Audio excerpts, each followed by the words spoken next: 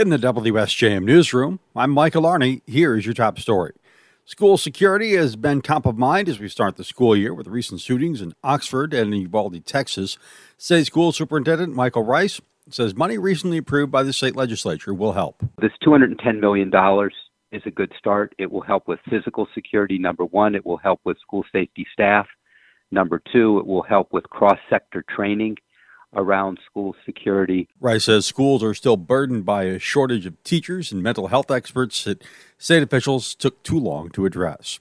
Berrien County has completed its purchase of a building in Buchanan from American Electric Power, the owner of Indiana-Michigan Power. County Administrator Brian Dissett in July told the Berrien County Board of Commissioners AEP could sell the facility at 500 Circle Drive to the county for $200,000. He told commissioners Thursday the final papers have all been signed. Dissett tells us the county wants to use the property for emergency operations. We will be constructing a new 800 megahertz radio tower. That tower will boost signal strength across the southern portion of the county. In addition to the property, we've acquired a 3-story building that over the coming years we hope to transition our EOC, our Emergency Operations Center, and our 911 emergency dispatch into that building. Dissett told commissioners the first priority is to build that 911 dispatch tower. The county is working to get the special use permit from the city of Buchanan.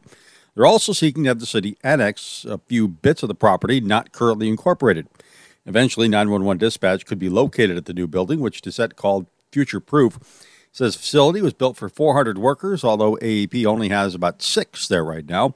The county will lease the space to the utility at the building, so staff related to the Cook Nuclear Power Plant will be working in the same place as the county emergency management staff. The county could also lease space to the city of Buchanan. Michigan Department of Transportation is doing what it can to give drivers a break this Labor Day weekend. MDOT spokesman Nick Sharippa says the agency is suspending road projects where possible to help make travel smoother.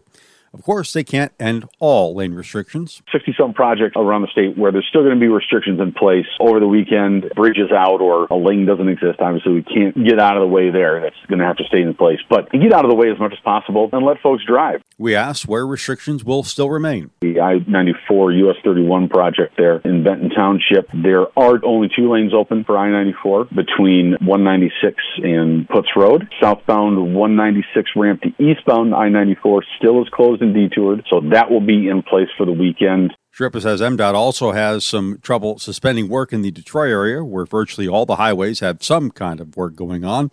He suggests drivers keep an eye on michigan.gov/drive before they hit the road. Senior Services of Van Buren County will be ending its service in Paw Paw today. Paw Paw Township will be starting its own service. Township Treasurer Lisa Zinkel tells WWMT Television that Senior Services of Van Buren County wanted to ask for a 1 mil tax rate for 8 years for funding and says that's a lot to ask taxpayers when times are very tough now. Clerk Rebecca Payne adds they feel Senior Services would like to see us fail, quoting there. But Executive Director Diana Ragosi disputes that. Ragosi says that's not true, and they have given the township everything they've asked for. Voters in the township approved a half-mil tax for 2 years for the new Senior Services program that will start January 1st, bring in $134,000 a year.